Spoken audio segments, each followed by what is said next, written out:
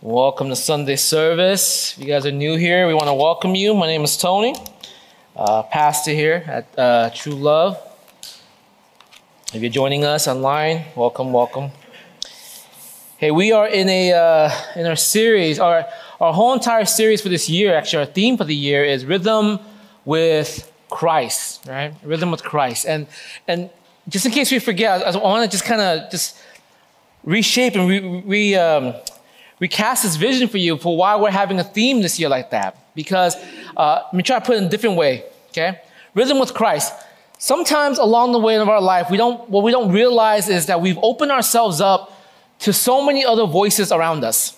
We've opened ourselves up to so many different influences. The Bible will call that the spirit of the age. Whatever it is that's the cultural narrative or the spiritual narrative of this age, speaking into our lives, telling this is what you need to do to be successful. This is what you need to do to be happy. This is what you need to do to stand up on your own. This is what you need to do as a person living in this world, right? And we have all these voices speaking into us. What we don't realize is that all those voices, all these narratives, they are opening us up to the voices of a spiritual realm, a demonic realm that is constantly seeking to chain us down, okay? The way Satan works in the life of a believer, in the life of people in general, is that he never gives us the full chain of bondage. He doesn't just put the claps on us and just hold us down. He never does that. You know why? Because if he was to come to you and say, hey, you make those choices, and eventually this is what's going to happen to you. You're going to find yourself lonely. You're going to find yourself lost. You're going to find yourself depressed. You're going to find yourself empty. You're going to find yourself chasing and never being full. You're going to find yourself addicted. You're going to ruin your family. You're going to ruin your legacy. And the choices you make are going to destroy the way your children are, the way their children are going to be. If he told us this up front, and if we saw this up front, no way is anyone going to be like, yeah, chain me up. Right? No one would take the chains. No one would willingly, I think we're smarter than that, hopefully. What does Satan do, though? He doesn't give us the full chain. He gives us what? He gives us a link, like this, right? The link is like, hey, be happy. Just do what makes you happy. Make a choice. Choose happiness. Choose your ambition. Choose your joy. And every choice that we begin to make, we begin to build our own link. Satan doesn't give us the full link. You know what he does? He gives us the choices to make, and we build our own chains. We begin to create these choices that opens us up to, by the movies we watch, the things we surround ourselves with, the people we're with. We build these chains that hold us down. No wonder we find ourselves a journey of lost people, addicted, self-medicating, people constantly chasing and never finding. The Rhythm of Christ series is about, the vision for this year, it's about realizing the choices you're making, realizing what you are doing, realizing the impact and the voices around you, and coming into a rhythm with God that breaks those chains. The rhythms of prayer, when you begin to break the chains of prayer, break the chains of oppression over your family, right? How many of us have family members that we've allowed for generational curses to keep moving and continuing from one generation to the next? When are we going to be like Hannah to stand up and say, no more? Will I allow the voices in this generation to speak into me? I, this time, will choose the heart of my God. When are we going to begin the rhythm of prayer? When you start saying, you know what? No, not this church. I'm not going to build a church or build a community of brothers and sisters based on the feelings of what we do and what we don't do. But that our faith is on Christ and Christ alone. That our finger pointing, our judgment is not based on, hey, you suck or you're not there yet, but the fact that, hey, Christ. It's all about Christ. That we would love all the saints. When are we going to start? See, every choice you make, when you choose, even in the church, not to love each other, the chain. What is more useless in this world than a church that is impotent when it comes to love.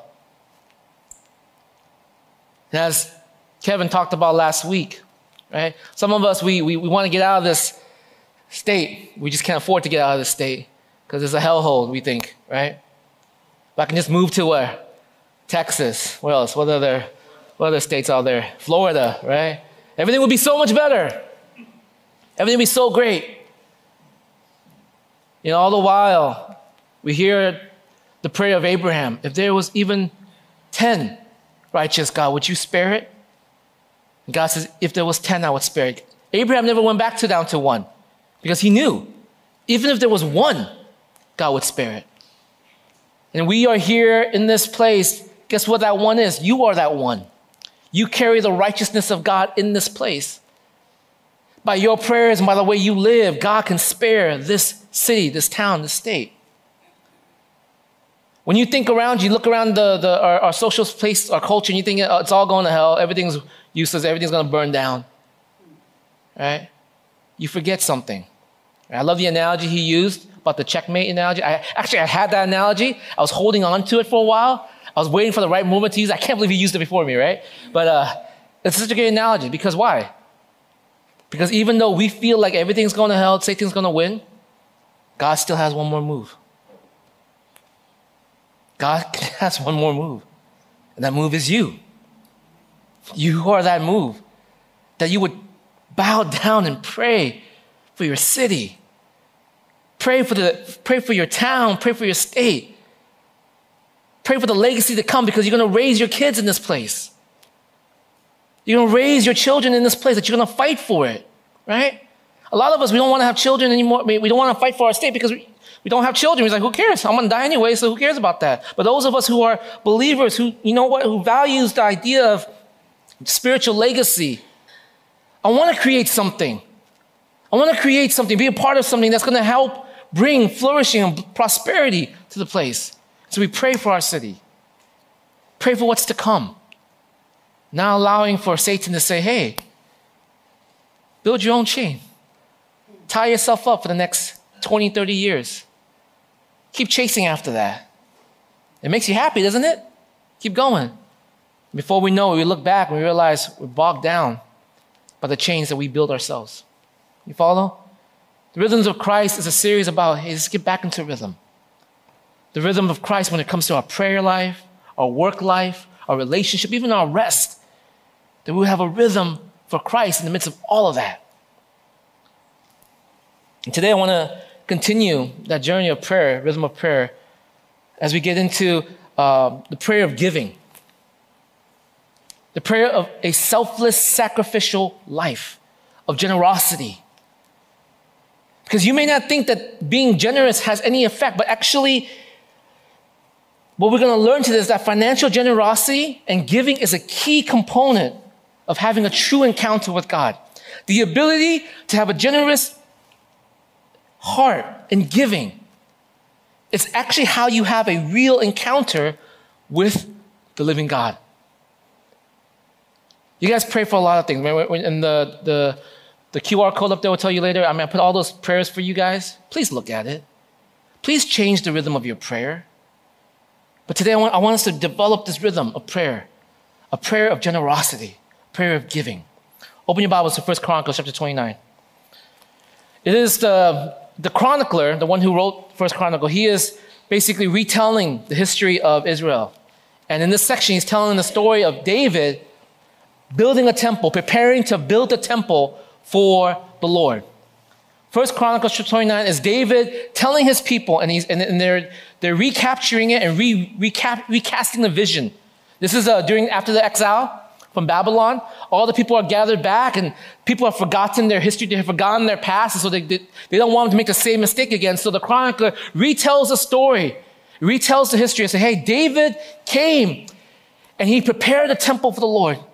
And they shared the story. And in this retelling, we're going to see something. We're going to see what David wanted for his people more than anything else. King David, the one king that God says is a man after my own heart. What David wanted more than anything for his people. We're going to see how David went about giving it to them. And we're going to see how we can have even more of that. Okay? 1 Chronicles chapter 29. We're going to read from verse 1 to 5 first. I want to give you guys some context after I read this. But this is David here preparing the building of God's dwelling. Then King David said to the whole assembly, "My son Solomon, the one whom God has chosen, is young and inexperienced. The task is great because this palatial structure is not for man, but for the Lord God. With all my resources, I have provided for the temple of my God, gold for the gold work, silver for the silver, bronze for the bronze, iron for the iron, and wood for the wood, as well as the onyx for the settings, turquoise, stones of various colors, and all kinds of fine stone and marble, all these in large quantities. Besides, in my devotion to the temple of my God, I now give my personal treasures of gold and silver for the temple of my God, over and above everything I have provided for this holy temple.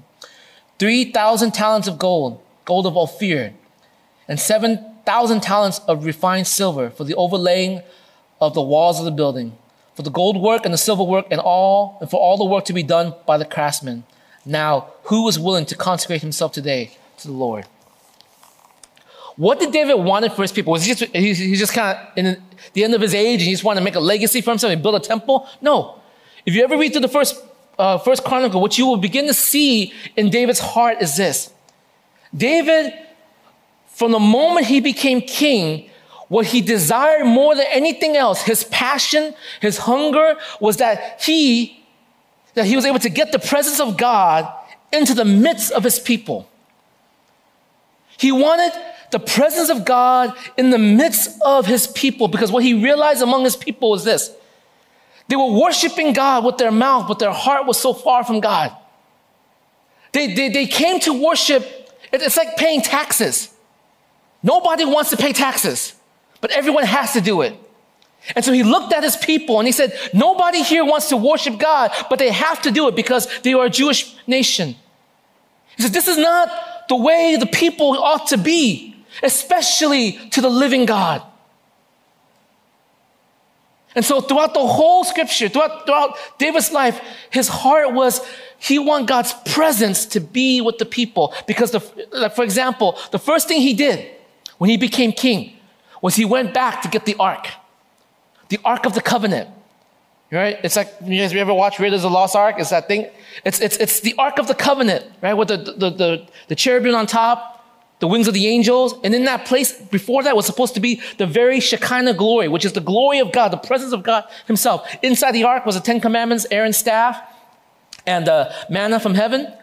All of that was supposed to represent God's presence, him among his people. And you know where it was at this point when David became king? It's on the border of Israel and the Philistine nation. And that was supposed to be the metaphor of God's presence with his people at that time during the reigns of Saul. So they took after the reign of Saul, they took the covenant, they took the ark and they stole it from God's people and they left it there. Now, why did they take the ark? Why was it out there in the first place? Because the Israelites, their heart wasn't with the Lord. They saw the ark, you know what they saw it as?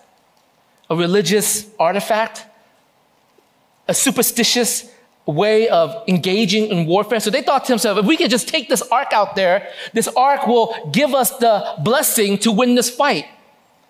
They forget that the ark represents the very presence of God, that God was a person and not just a box.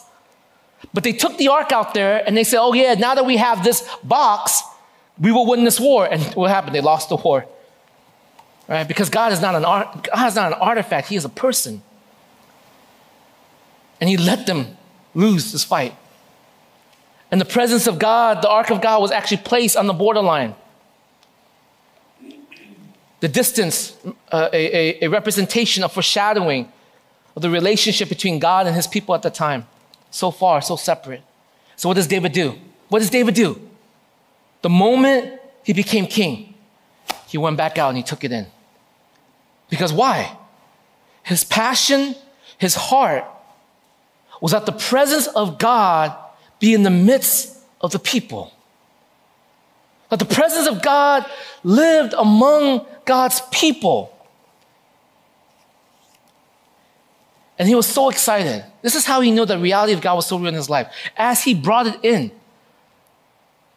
you know what he did? He danced until he went butt naked.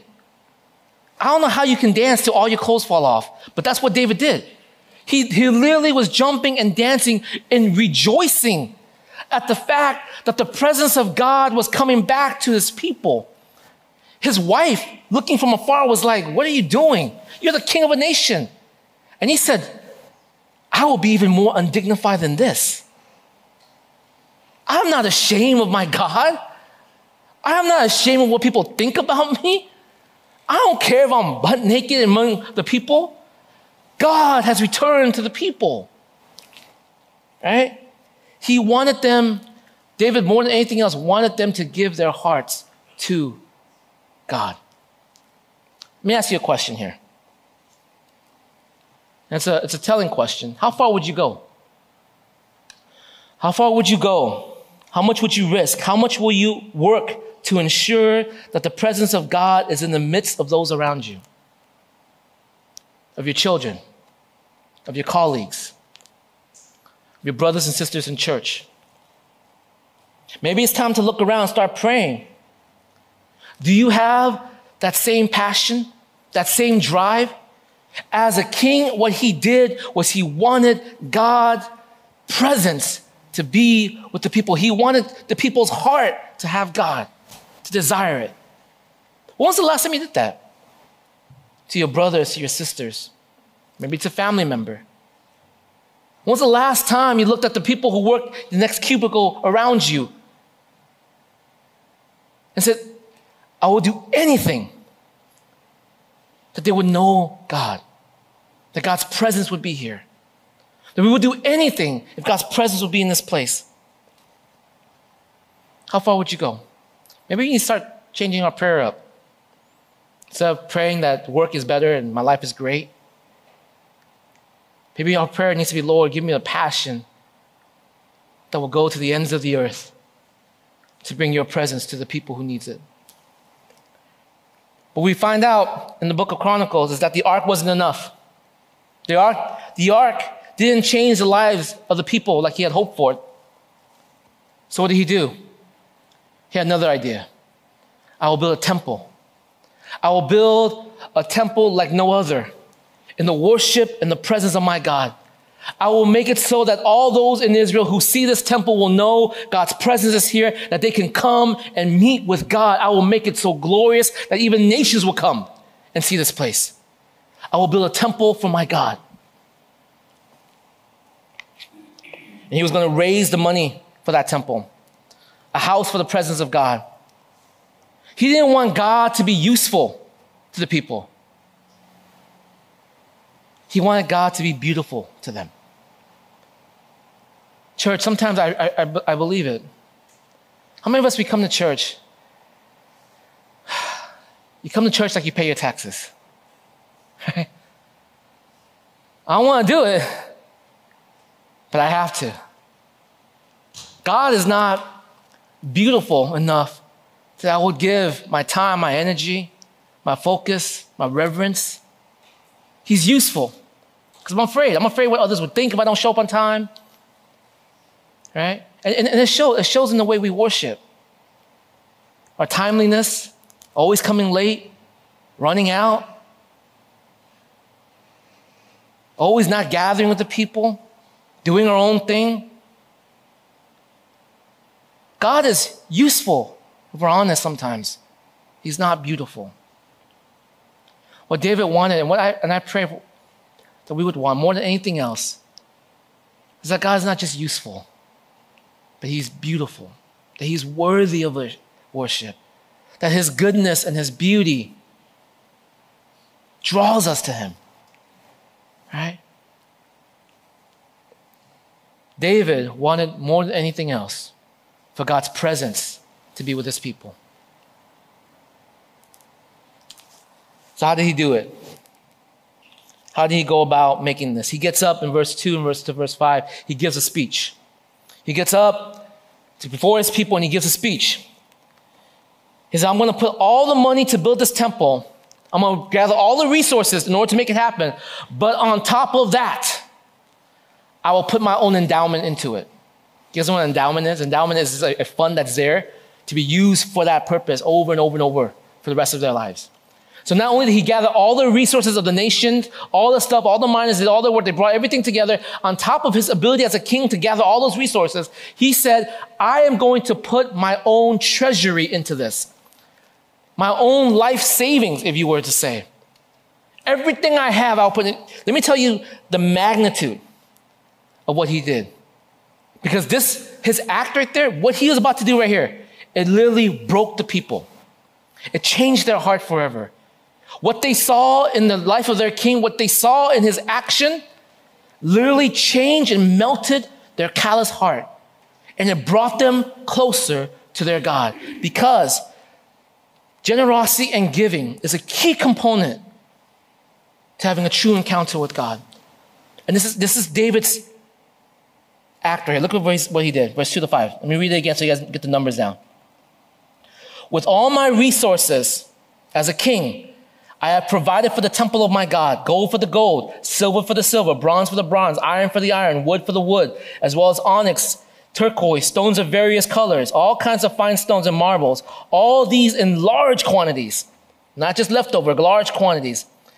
Besides, in my devotion to the temple of my God, in my heart to bring my God's presence to this people, in my devotion to ensure that God is seen as beautiful, not just as useful, I now give my personal treasure of gold and silver for the temple of my God, over and above everything I have provided for this holy temple. So on top of everything that's already there, even this right here. And what did he give? The Bible says he gave 3,000 talents of gold, 7,000 talents of silver, of refined silver, for the overlaying of the walls. The gift he gave was ridiculous. It wasn't leftover change in his pocket. It wasn't just on the side, whatever he had. It was a gift that required sacrifice. It was a gift that actually hurt the king. 3,000 talents of gold. You know how much a talent is? In terms of 3,000 talents, it was equivalent to 100 tons, metric tons in weight, okay? I did the math, I looked it up. Today's value of 100 tons of gold, okay? How much do you guys think it is? How much do you guys think it is? Yeah, $6 billion. It's the equivalent to $6 billion today. He gave 7,000 talents of silver, which is about 260 tons of silver. Equivalent value, $207 million. He gave $6.2 billion on top of already all the resources that was there. $6.2 billion on top of that as an endowment for this temple. David wasn't giving out of excess here. It wasn't like, oh, I got all this leftover money. Let me pass it out to the Lord. He was literally emptying his treasury. He was emptying his checkbook. He was emptying his bank account. It was an outstanding sacrificial gift. It was a gift that hurt. It was an offering that cost him what? The lowering of his lifestyle. It was not an easy gift to give. It was not something that just felt comfortable to give. He gave to the point where it hurt. He gave to the point where his lifestyle was no longer the same lifestyle. He lowered his lifestyle. So the people saw this. Imagine as a nation, you're like, how much did he give? 6.2 billion. Like he gave everything? This king of ours, most power, the height of glory, this king, he emptied his treasury? What? But on top of that, the motivation behind his gift. The motivation behind his gift was even more astounding. You know what the motivation was? Look at this, just jump to verse 14 to 17. The motivation was this, there's 3 words. But who am I? But who am I and who are my people that we should be able to give as generously as this? Everything comes from you, and we have given you only what comes from your hand. We are aliens and strangers in your sight, as were all of our forefathers. Our days on earth are like a shadow without hope. O Lord our God, as for all this abundance that we have provided for building you a temple for your holy name, it comes from your hand, and all of it belongs to you. I know, my God, that you test the heart and are pleased with integrity. All these things have I given willingly and with honest intent. And now I have seen with joy how willingly your people who are here have given to you. He says, God, you know my heart. This was his heart. This is what he's saying. You test the heart of men. You know their integrity. And what I'm telling you, God, his motivation was this. He saw God and he said, who am I that we were even able to give you like this? Who are we? He recognized his position before God. He recognizes his place before God himself. Sometimes, this is the problem with humanity. This is the problem with why we all sin. Is that we think that we are above God. We think that we know better than God. We think that we can do things better than God. We think that we have greater wisdom and knowledge better than God. You see, we have it reversed. That is the big issue of what sin did. Sin reversed the role. And what Christ comes in is he reversed that and he restored it back to what it was supposed to be. Who am I before you? David, if you guys did not know, he accomplished great heights as a king. He did what no other king before him was able to do, or that one king was not able to do. He beat down Goliath. He restored a nation. He was a man after God's own heart, the Bible says. He was a man of war who won victory wherever he went. His kingdom expanded under David's rule. Yet he knew that none of that was his. He knew that everything he had was a gift given to him. See, the problem sometimes in your heart, if we're honest, in my heart too, if we're honest, is that we think we're self-made. We think that we did this ourselves. We think that by our ability, by our hard work, by all these things, that somehow it magically happened to us. David had the right perspective. He understood everything was by the grace of God. People who felt like they were self-made, they came up from nothing. Said, well, I worked hard, that's why the doors were open for me. But why was that door open for you? Because I worked hard. Why did you work harder than other people? Why was that opportunity open to you versus nobody else? Somewhere along the line, somewhere along that journey, if you're honest, it is the grace of God bearing his power unto history, moving pieces to bring you to where you are. Everything you have belonged to him. Everything you are belonged to him. And the sooner we understand that, the sooner we grasp that, the easier it will be for us. Otherwise, what's going to happen is that you're going to spend your whole entire life chasing, thinking, I can do this by my strength, by my power. That was the very first sin that got us to this place.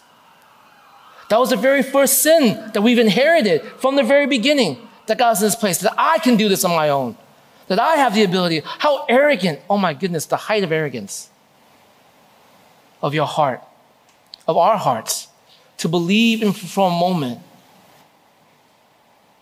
that you were able to accomplish anything if not by the grace of God. Why are you here? My parents came from the war. They made it over here to the boat. Why did they make it while other people died? Well, they had a good boat, I guess, right? But why were they on that boat? Well, it's because they were rich and they were able to pay their passage fee. Well, why were they rich versus everybody else? Well, it's because my generation owned farms and land. Well, why did they own farms and lands versus everybody else? What was so special about you? And if you keep going back and back and back, you begin to realize every moment like that, guys, if it was not for the hand of grace, the hand of God bearing power upon it, you would not be here. And the arrogance that we have to believe everything I have is mine, right? My checking account, that's mine. My saving account, that's mine. Roth IRA, that's mine. 401k, that's mine. in a culture that saw kings equivalent to gods. Right? In an ancient culture where kings were equivalent to God, David stood up and said, who am I? I'm nobody. I was a shepherd boy, plucked from obscurity. Who am I among my brothers that you would choose me? Who am I among all the nations and all the tribes that you would pick me? I don't deserve. Even David was like, I don't even deserve to give you this money. It already belongs to you. And he gave that staggering amount. He gave that staggering amount. It was not excess. He gave that staggering amount because why? Because of the grace of God in his life. He knew that everything he had was by the grace of God. And you know what that did? You know what that did? It broke the people. It finally did what David always wanted. It moved the people's heart for God. They saw their king sacrificially give to such a degree that it literally transformed the way they thought, the way they felt, the way it broke all selfish intentions, all motivation. And they said, if our King David was willing to do this for our God, oh man, it changes the life of people. Check out verse 6 to 9. So after David said, so who is willing to consecrate himself today? Verse 6, it says this, then the leaders of families, the officers of the tribes of Israel, the commanders of thousands and commanders of hundreds, and the officials in charge of the king's work gave willingly. They gave towards the work of the temple of God 5,000 talents, 10,000 derricks of gold, 10,000 talents of silver, 18,000 talents of bronze, and 100,000 talents of iron. Any who had precious stones gave them to the treasury of the temple of the Lord in the custody of Jehiel and the Gershonite. The people rejoiced at the willing responsiveness of their leaders, for they had given freely and wholeheartedly to the Lord. David the king also rejoiced greatly. Seeing David's response to the grace of God, seeing their king, understanding that God wasn't just useful to David, that God wasn't just existing for David's sake, that God was beautiful to David, that God was worthy to David, that God is awesome to David. The leaders and the people's heart were moved. I didn't do the math for what it cost them, right? But the principle behind this was this. They were diverting national resources. All the leaders, all the officials, they were diverting national resources towards what? The temple. Towards ministry. Because you know what the temple was? The temple wasn't just a place of worship. It was a place of justice. It was where the poor, the widows, the orphans, the foreigners can come to receive help, to be taken care of. It was a place where justice was administered. The temple wasn't just a place of worship. It was a ministry of God's word being proclaimed. It was a ministry of justice for the poor and the downtrodden. It was a ministry of worship for the faithful. They diverted national resources for what purpose? To help minister to those around them. Now, why were they doing this? Why were they doing this? The Bible says their hearts were changed. Their hearts were changed. They gave freely, no longer under force or under compulsion or feeling obligated to give. They were liberated to give. Something about them, something about their spirit and their heart was freed up. Seeing that David responded to the grace of God, their heart was freed up and they gave wholeheartedly, the Bible says. It meant that their heart was so satisfied by the grace of God, the love of God, that they could give without holding back. That they were able to give without holding back. David's sacrifice, listen, his sacrificial, selfless sacrifice to the grace of God, it moved the people. It liberated them from the power of money over their lives. You guys get that? All throughout New Testament, you know what Jesus spoke the most about? It wasn't about drinking. It wasn't about adultery. He spoke about those things. He said, above all those sins, the one that you're supposed to watch out for, You have to watch out for it. You know why? To watch out for the sin of greed. Nobody knows when they're greedy. No one assumes that they're greedy, by the way. You know when you're committing adultery. It's not like, oh, I didn't know you were my wife. Just kidding, right? Everyone knows when they're committing a specific sin, but not everyone knows when they are greedy. There's no number there that creates greediness. The greediness is a symptom of the heart. It was something that it was part of a deep ingrained worship in them. And all throughout New Testament, it says, watch out. Pay attention. Let not your eyes be darkened. Because greed and money gives you this illusion. It's the illusion of security, the illusion of power, the illusion of self-worth. But it's an illusion. You know why? Because money can't fix divorces. Money can't fix cancer. Money can't bring forgiveness. Money can't bring someone back from the dead. The illusion that money is somehow, if I have it, then I'm secure and everything is great. That is an illusion and a lie and a voice of Satan speaking into our generation. When David said, I am who I am because of the grace of God, nothing I have or own or done was ever done without God. These achievements, my accomplishments, are nothing to me. David was able to freely give because of the grace of God, and that his sacrificial gift broke the chain of money over the people. This is, you guys understand this principle. That when you are willing to respond to the grace of God in an over-the-top manner, in a willingness to be hurt beyond anything else for the grace of God, it changes those around you. It changes those who have grown up in the church and who've known these things. I remember when I was in youth group. How many of us grew up in the church? Grew up in the church, yeah, right? Grew up in the church. God is always known to you. But He's never really grasped your heart. You never really understand the worth, the beauty, the power of worshiping God and loving Him and desiring Him. I remember in youth group, back in the days, and I was looking over a lot of my youth group stuff. One of my old kids passed away this week. It was really sad that I taught.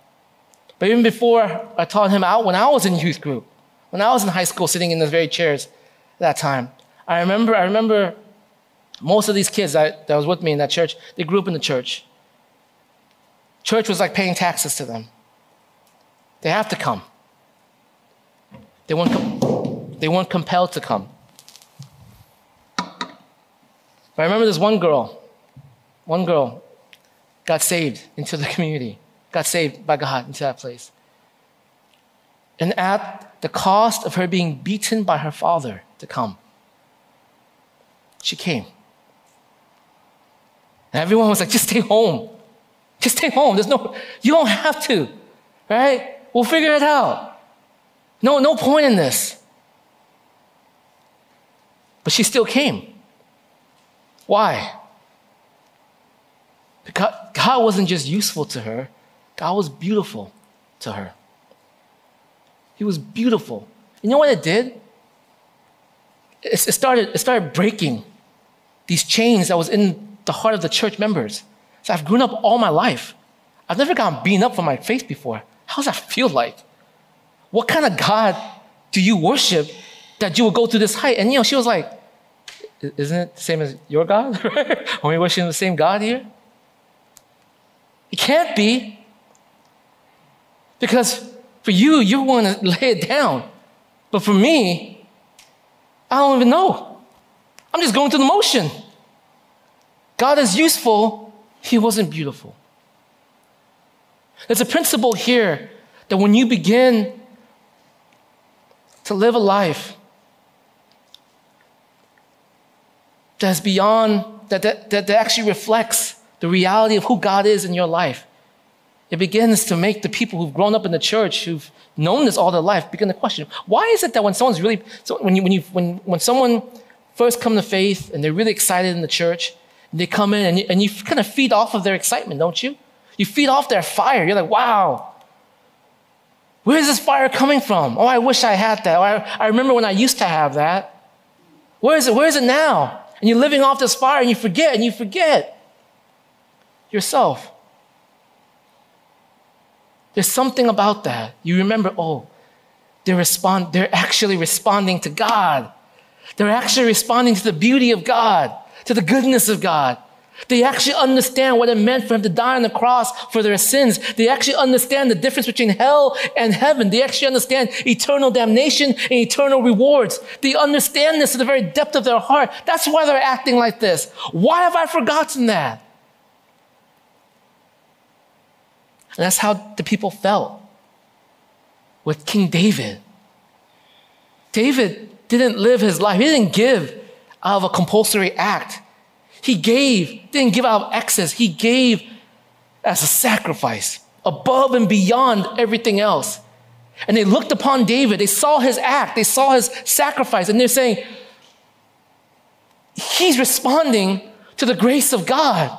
The grace of God that took us out of Egypt when we were slaves for 400 years. The same grace of God that brought us through the desert. The part of the Red Sea that gave us the cloud of fire by day and then by night, and the cloud of by heaven, right? The same God that did miracles, the same God that brought us into this land, the same God that brought down the walls of Jericho, this same God David is responding to. He's not useful, he's beautiful. Why have we forgotten that? Why have we forgotten that? And the people's heart melted, and they realized we have forgotten. David's act of sacrificial, selfless giving broke the chain of money's devotion upon their hearts. Some of us, guys, oh man, some of us,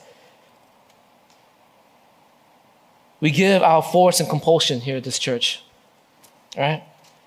Mostly because we haven't had the power of money broken in our lives.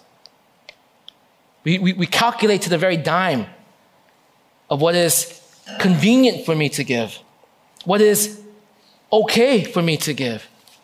And we make these Christianese words of saying, well, I'm just trying to be a good steward. You know what a steward is? A steward is someone who realizes that the money is not yours. Amen. The steward is somebody who realized, look, I have been given this. The question that I need to be asking is, what does God want me to do with this? Not, here's God, your share, here's my share, and here's what I'm going to do for myself. A steward says, God, I give back to you as an act of my offering for what you have. God, I praise you that you have given me enough that I may live and not die today, that I will have my daily bread and pay my debts and my bills to survive. And God, whatever is left, I now ask you this one simple question. What would you have me do with it? That's a steward. But sometimes our church, our definition of stewardship has changed.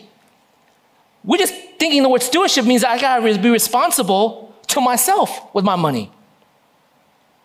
That I need to be responsible to myself with this stuff. And so we give out of compulsory. We give like we give to taxes. I don't want to, but I have to. You see, David's gift, let me tell you the chain reaction that did this. David's gift in response to the reality of God's grace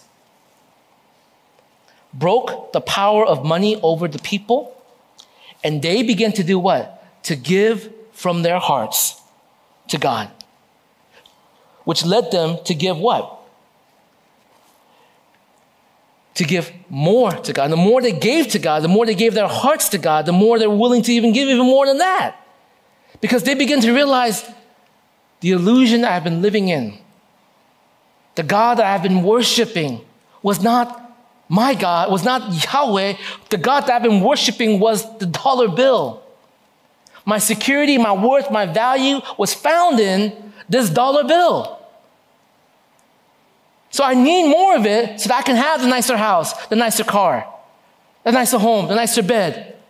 I need more of it so that I can become better. Versus.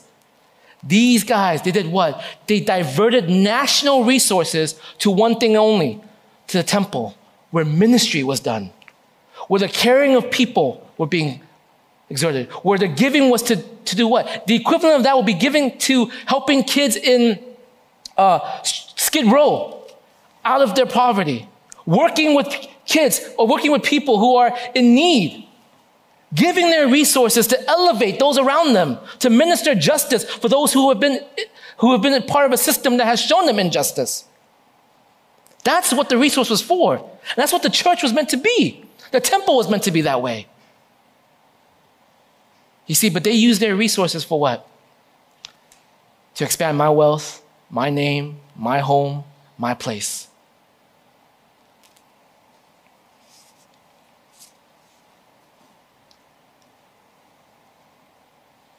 And so the question finally comes down to this. I get it. Okay, I get it. Something about generosity actually creates in our hearts an encounter with God. Something about not just convenient generosity, not just comfortable generosity, but extravagant, social life deteriorating generosity, emotional hurt generosity, where it actually hurts, it actually cuts into my life generosity, creates an encounter with God. I get that in principle. I get it in Scripture. But PT, man, I really am still struggling with the idea. Right? I still feel like I worked hard for this money. I still feel like I went to school long. I deserve this. These toys I have, I deserve it. How am I supposed to even come to a place thinking like that? The answer is how David came to it. By understanding the selfless, sacrificial giving of the Father. The grace of God in your life. 18 to 20. This is him towards the end right here. He says, O Lord, God of our fathers, Abraham, Isaac, and Israel, keep this desire in the hearts of your people. He says, just don't let them lose this, God. Keep it in there. Keep your presence with them forever.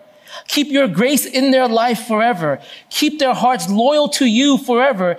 And give my son the wholehearted devotion to keep your commands, requirements, and decrees, and to do everything to build the palatial structure for which I have provided.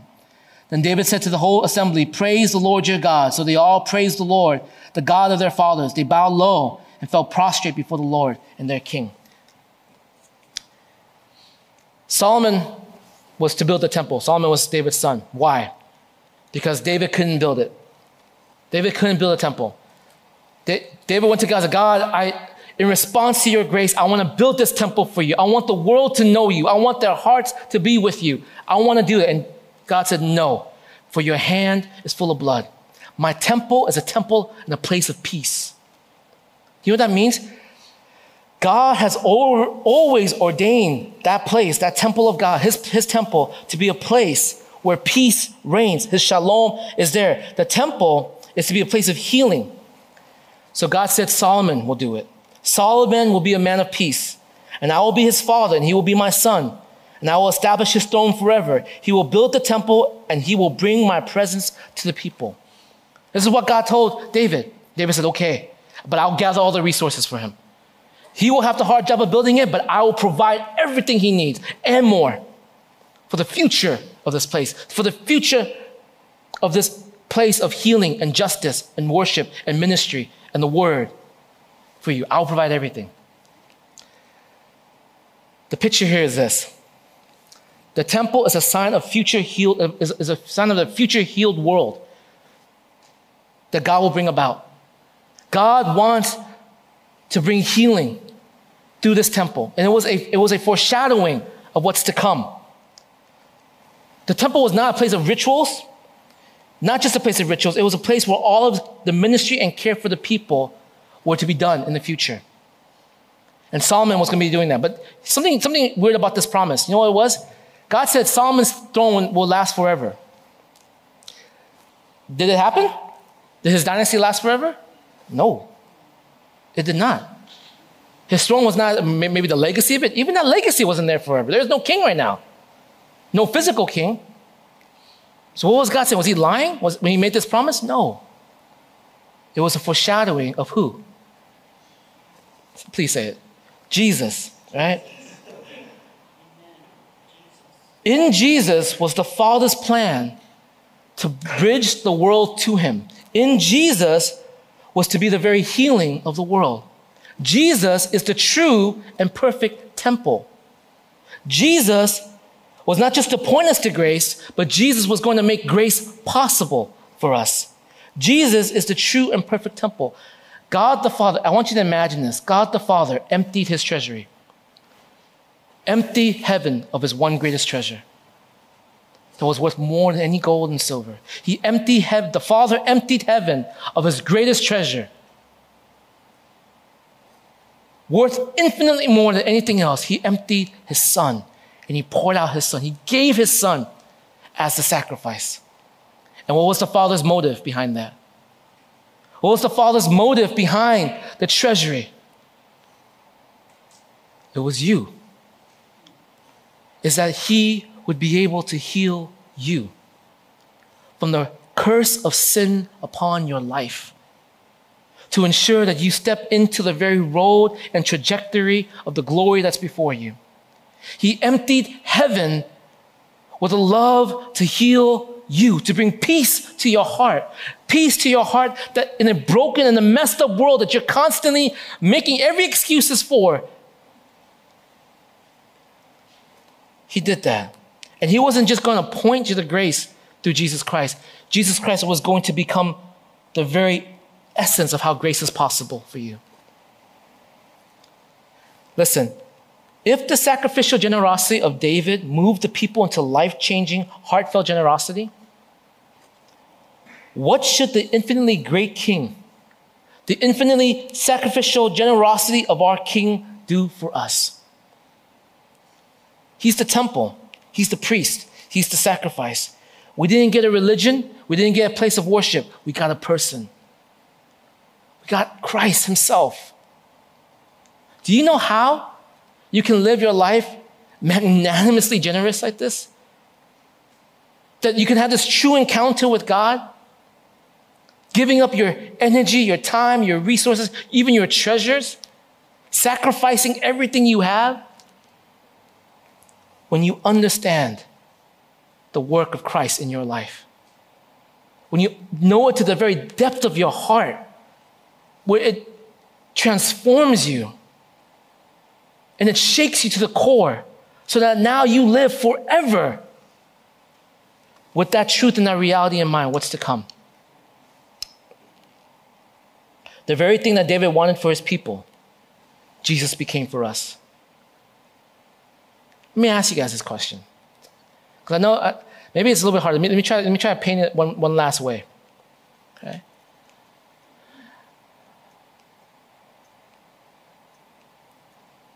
20 years ago, knowing what you know now, certain of what is happening now, when Bitcoin was $1, how many of you guys would have bought it? What would you do? Knowing what you know now, would you just buy one? Would you sell the farm for it? Probably, right? I asked one of the kids in youth group, what would you do? I said, I will beg my mom. I wasn't born yet, but if I can go back, I would beg them. I would plead with all my heart. Oh, please, just buy it, right? I say this because a buddy of mine, he used to have 30 Bitcoins. He bought it for $1 each.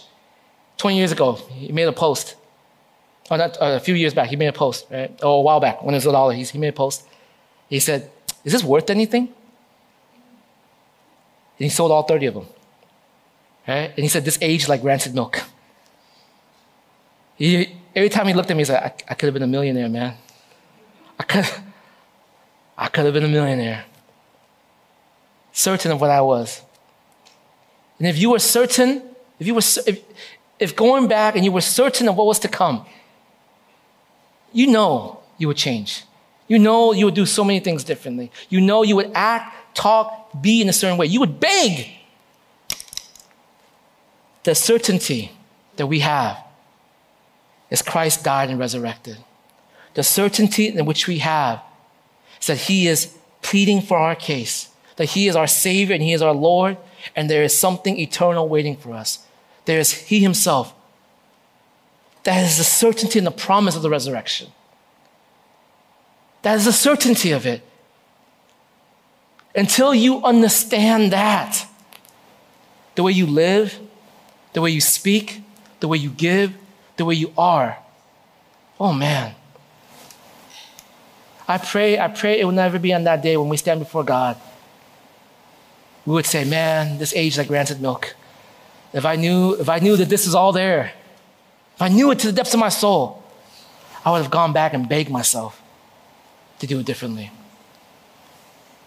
Instead of thinking like that, won't you start now? Won't you start now? With the certainty of Christ and what he has done. The question you have to ask is not how you feel. It's not what is practical or what's convenient or what's comfortable. The question you have to ask is very simple. Did Jesus Christ come back from the dead? Did he come back from the dead? And if he did come back from the dead, then everything in this life has to be centered from that devotion. If he didn't, whatever, who cares? I hope you know, I'm not here to preach this for a paycheck. I don't run this church because I have nothing better to do with my life. To the very depth, to the very heart of what I know and what I believe, this to be true. And I preach it and I share it weekly and I try to live it out to the best of my ability, failing tremendously over and over, so that you would know that this is certain, that this is real. Look, guys, if I don't get paid, I'll still do this. There's nothing else to do. There's no other message to preach. There's nothing else to give. It's just this.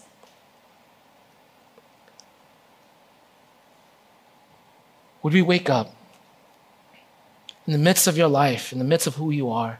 Think about your job, your work, your family. What are you building in? What rhythms are you creating? What are you doing? If this certainty is true, if Christ came back from the dead, oh, I pray that we would change our hearts today. Let's pray.